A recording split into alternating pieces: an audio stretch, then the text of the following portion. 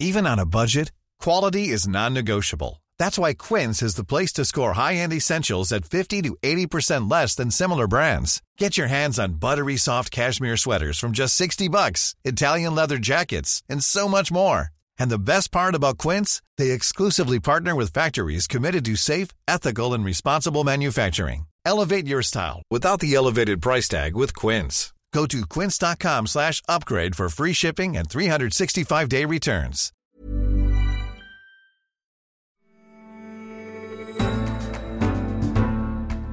He was The Economist's greatest editor. Standing behind his desk, armed with his steel pen, he produced thousands of words a week on an astonishing range of subjects, in quite glittering prose. The reason why so few good books are written is that so few people who can write know anything. One of the greatest pains to human nature is the pain of a new idea.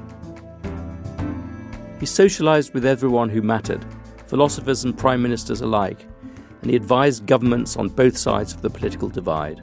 His book, The English Constitution, remains the definitive description of the relationship between Britain's constitutional monarchy and its parliamentary government. It even featured in an episode of The Crown. I'm Adrian Wooldridge, you're listening to The Economist Asks, and this week we're asking, what can Britain learn from Bagehot?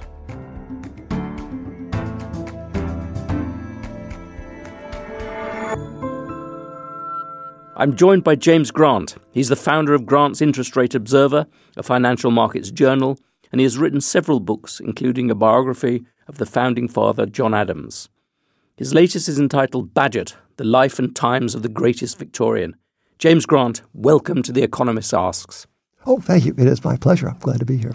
James, you're perhaps a surprising biographer of Bagehot in the sense that first you're an American and secondly you're not an academic. How did you first become interested in Bagehot? Well, I am a financial journalist, so I follow the same line of work, and I was an enormous admirer of this man. I would go to the New York Public Library on the weekends, and when they had books have subsequently been moved to New Jersey or someplace, but they had books in the library, and they had bound volumes of The Economist from Bagehot's day in the 1860s and 70s, especially when he was the editor. I came across him, I guess, in college. One of my favorite professors, actually in graduate school, was a man named Jacques Barzun, who was a great cultural critic in America, yeah, and he was a Bagehot fan. So I learned how to pronounce his name, as in Gadget, no small thing. I saw that the prior biography of Bagehot had been produced as long ago as the 1950s. It was a very good book, but it was somewhat out of date. And I realized that no one had actually looked at the fundamental documents of the Stuckey's Banking Company, which is the Bagehot family financial institution, which these documents were on file at RBS archives outside Edinburgh. I'm glad I did it, but also glad to have done it. There's nothing like having written, I always say. And can you give us a brief summary of his life for readers who may not be familiar with him? His dates were 1826 to 1857. He died young, 51-ish. He was a precocious youngster in the West Country, born in Langport, above the family bank. Was raised in a household with a quite mad mother and a dutiful and somewhat unimaginative father, but a loving one, and he went away to college. And when you say mad, I mean, you're not meaning, crazy, you're not meaning just eccentric. I mean, she was very, very troubled. She was certainly eccentric as well, but she was troubled, and Bagehot bore this as a doppelganger. It troubled him his life long that he might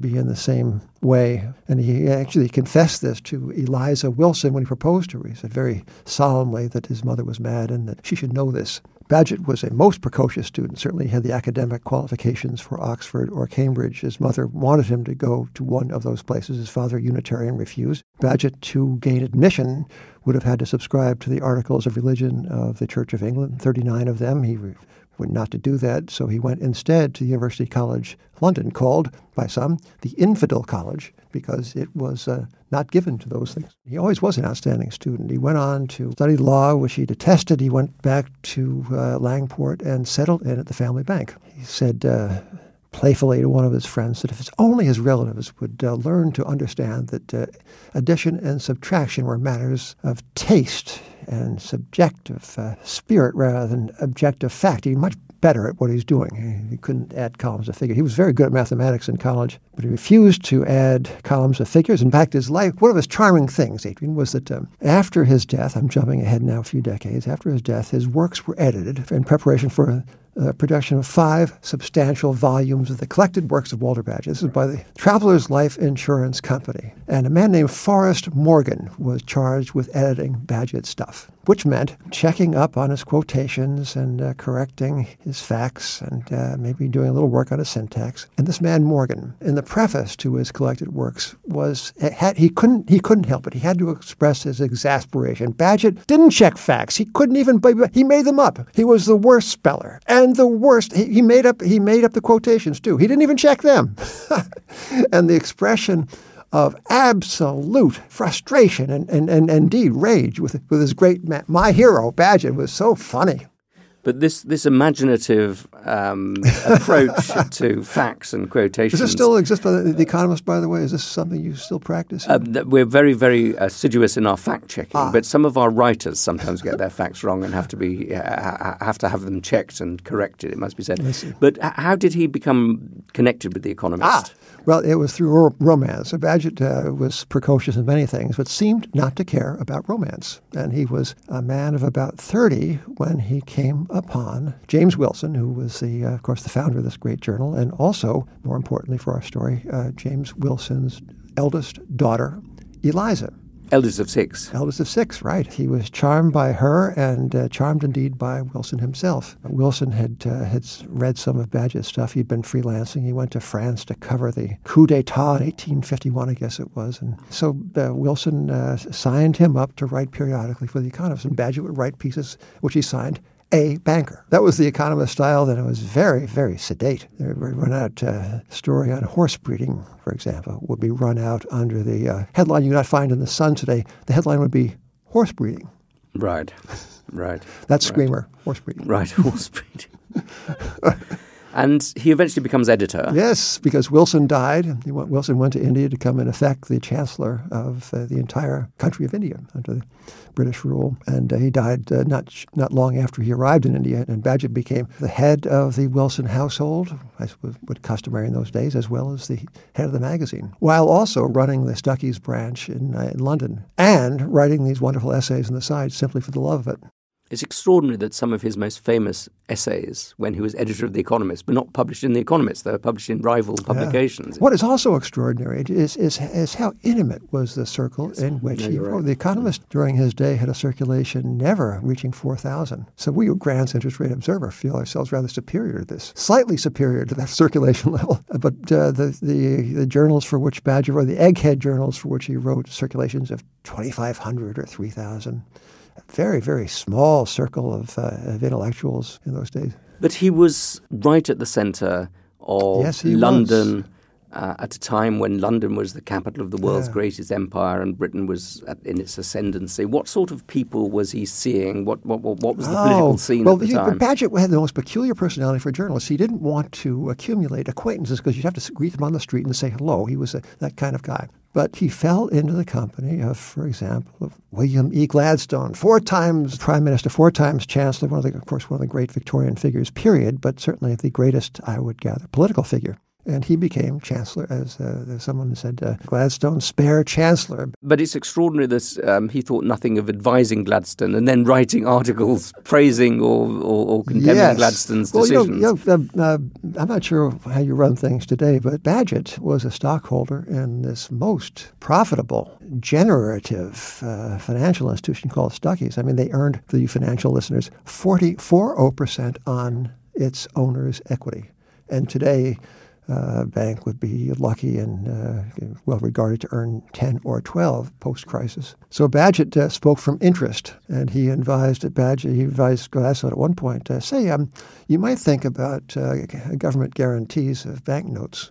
And the bank is issuing its own currency, isn't it? Yes. In those days, gold and silver alone were money, and banknotes were promises to pay that money. The other thing about Bagehot, which is very noticeable, certainly to me, is his great bushy beard, the moustache and the huge beard. That's the only photograph, the picture of him. Right, except what we did. We commissioned a police forensic artist to look at this one and only likeness, and then to render a full-on face. You saw this in the book. Yes. And we didn't trust one forensic artist. We had 2 of them, and they arrived at consensus. And I had an artist touch up what they You can see it right here in the book. Look at it. But his bank, I mean, I read in your book that his bank had quite strict rules about people not having full beards. This was during moustaches. the Crimean War. The blokes, would grow beards to express their solidarity with the troops who grew beards to insulate their faces from the harsh Crimean winter. The bank didn't like this. You treat Bagehot in this book very much as a financial journalist and an economic journalist. That's a lot of the focus of your book. Now, we tend to think of him in Britain, certainly in my profession, as a political thinker and a constitutional thinker. And that's, I mean, you obviously talk about that, but you try and put the financial side of things right at the center of it. Can you talk a little bit about that? I've been taken to task about this a little bit by some critics, and I think they have a point. I rather slid by some of the political things. Not entirely, but my focus is on what I do for a living, right? Which is aspire to be Walter Bagehot. Bagehot was a very good thinker about politics. He was a bit of a snob, although one must see this in the context of his day and not ours. He was all in favor of weighing votes rather than counting heads. He thought that it would be a very bad thing if everybody got to vote. As did John Stuart Mill. I mean, most liberals at the time would have thought that. Right. Where Mill and Bagehot differed, of course, was in the eligibility of women. And one of my favorite moments in this book had nothing to do with Bagehot exactly, except Bagehot was at best condescending toward, at worst a misogynist toward women. And Mill gets up in Parliament and says, this is during, I think, the debate over the Reform Act of 1867, says, you on both sides of the aisle who contrived to make so much do with so little would deem women unfit to vote, who their lives long do make so very little go so very far. This is with respect to economy and money. So Mill was very much ahead of his time. Bagehot, with regard to women, was very behind his time. I think I had terrific insight into the nature of British governance. He was so close to these people who did govern. He was virtually one of them. But in some ways, his insight into British government is a very strikingly eccentric one, in which he says that basically government at its best is based on a noble lie, that you need to deceive people, that you need to persuade people that the government is done by kings and queens and aristocrats because they've got their colourful figures. And in fact, the real business of government is done behind the scenes by technocrats of various sorts, or clever men, and very much clever men rather than clever women of various sorts. And he seems to think that's great. He does think that's is great. Yeah. He wants you to know that party loyalty, that the supposed dominance of ministerial government, the ministers themselves, all this is as you say, a rather show. And certainly the monarchy is a wonderful bit of theater. But behind the scenes, Davos man, jumping ahead a few generations, is running things. He does condescend. And I think even by the standards of his time, which were very different from ours, obviously, I think he is contemptuous of regular people. He is. He's particularly women. I mean, he talks about women being prepared for power and for serious jobs in the future, perhaps 2,000 years hence, but he doesn't see this great change that's growing. Yeah, no, he does not, and he is scornful. Yes, scornful is exactly the right word. He would talk about the starvable class. And some of this is whimsical. Some of it is ironic in a pose for his friends who are like-minded. There is an undercurrent of scorn in his attitude towards the average human being that is not present, for example, in the rhetoric.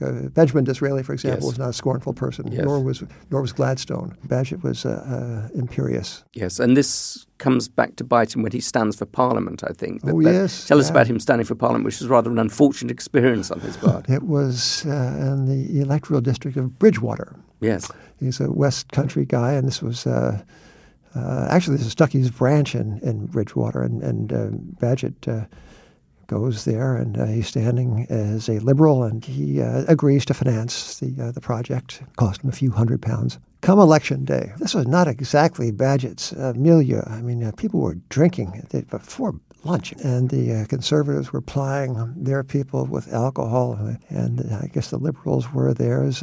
Bagehot's quiet mortification. People were actually handing out gold sovereigns, yes, to buy votes. And Bagehot had been assured that this would be an honest election. The Liberals, in fact, had campaigned on electoral honesty. The day wears on, and Bagehot's guys are handing out, as they call these gold coins, they call them tin. It turns out that the Tories had a much better sense of the available remaining votes to be bought than did the Liberals. So nothing about principle that the Liberals, for whom Bagehot stood, were just out-generaled. And at the end of the day, Bagehot loses, I've forgotten what the number is, 6 or 8 or 15 crooked votes. Bagehot says, by the way, did I see, was there any corruption?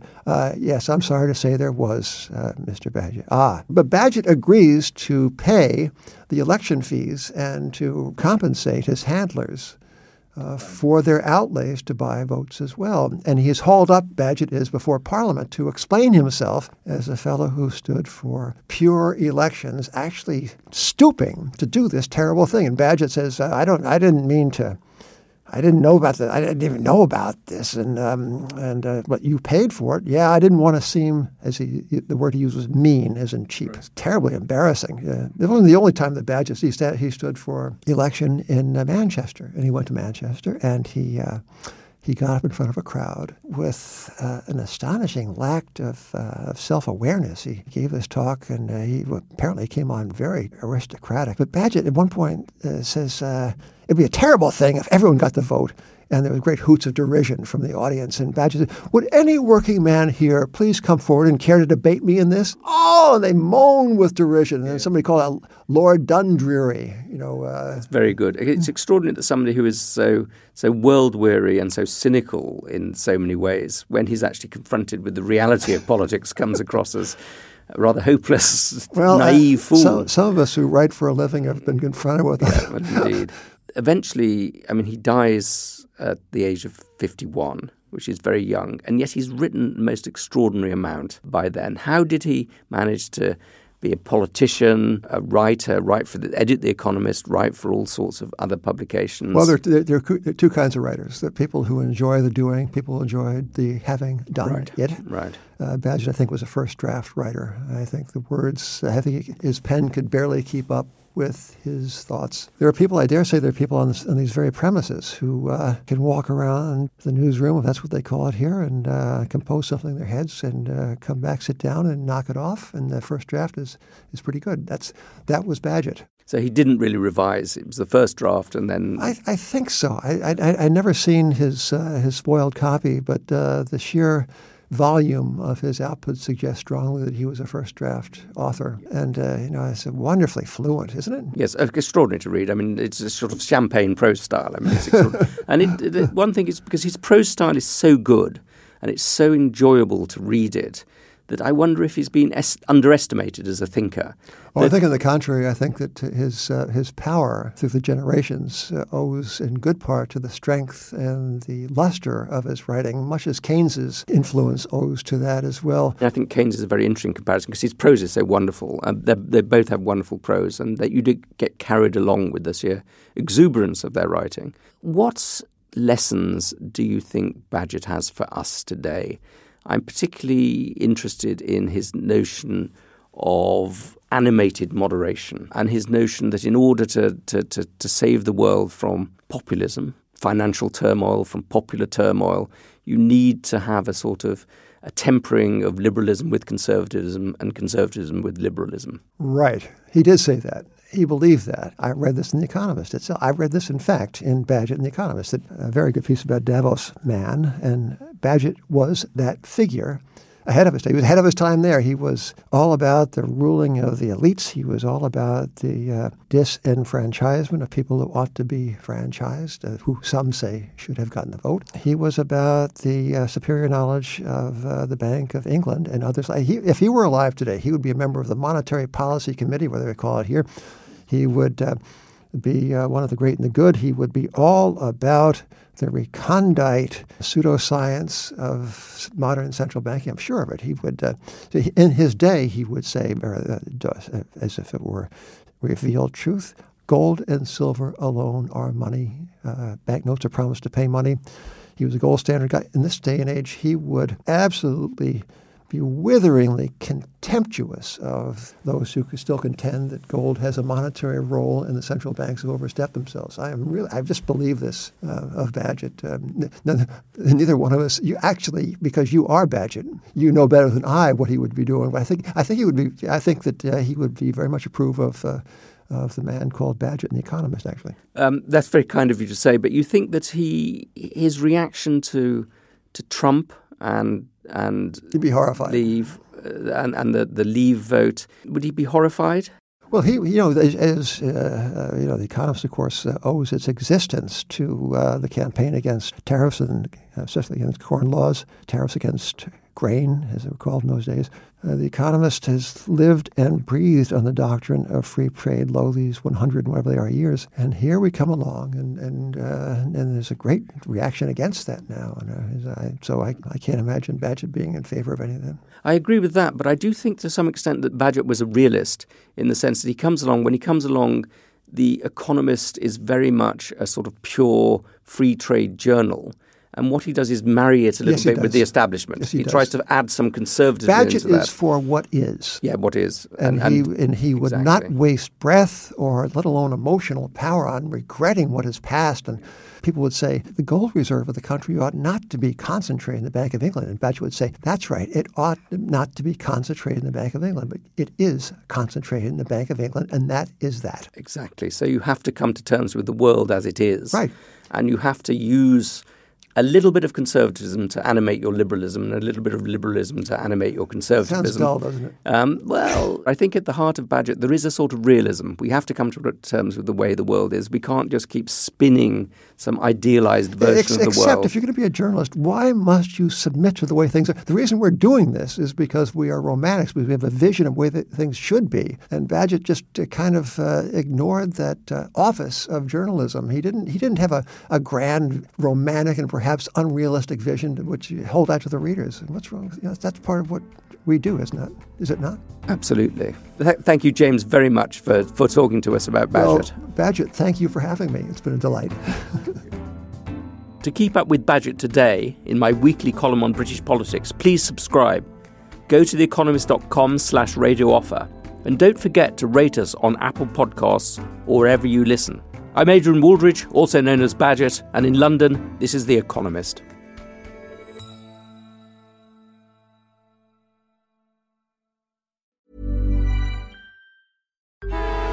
Traffic jams, tailgating, pile-ups. Ugh, the joys of driving. How could it get worse? The federal government wants to have a say in what you drive. That's right. The Biden administration's EPA is pushing mandates that would ban 2 out of every 3 vehicles on the road today. Don't let Washington become your backseat driver. Protect the freedom of driving your way. Visit EnergyCitizens.org. Paid for by the American Petroleum Institute.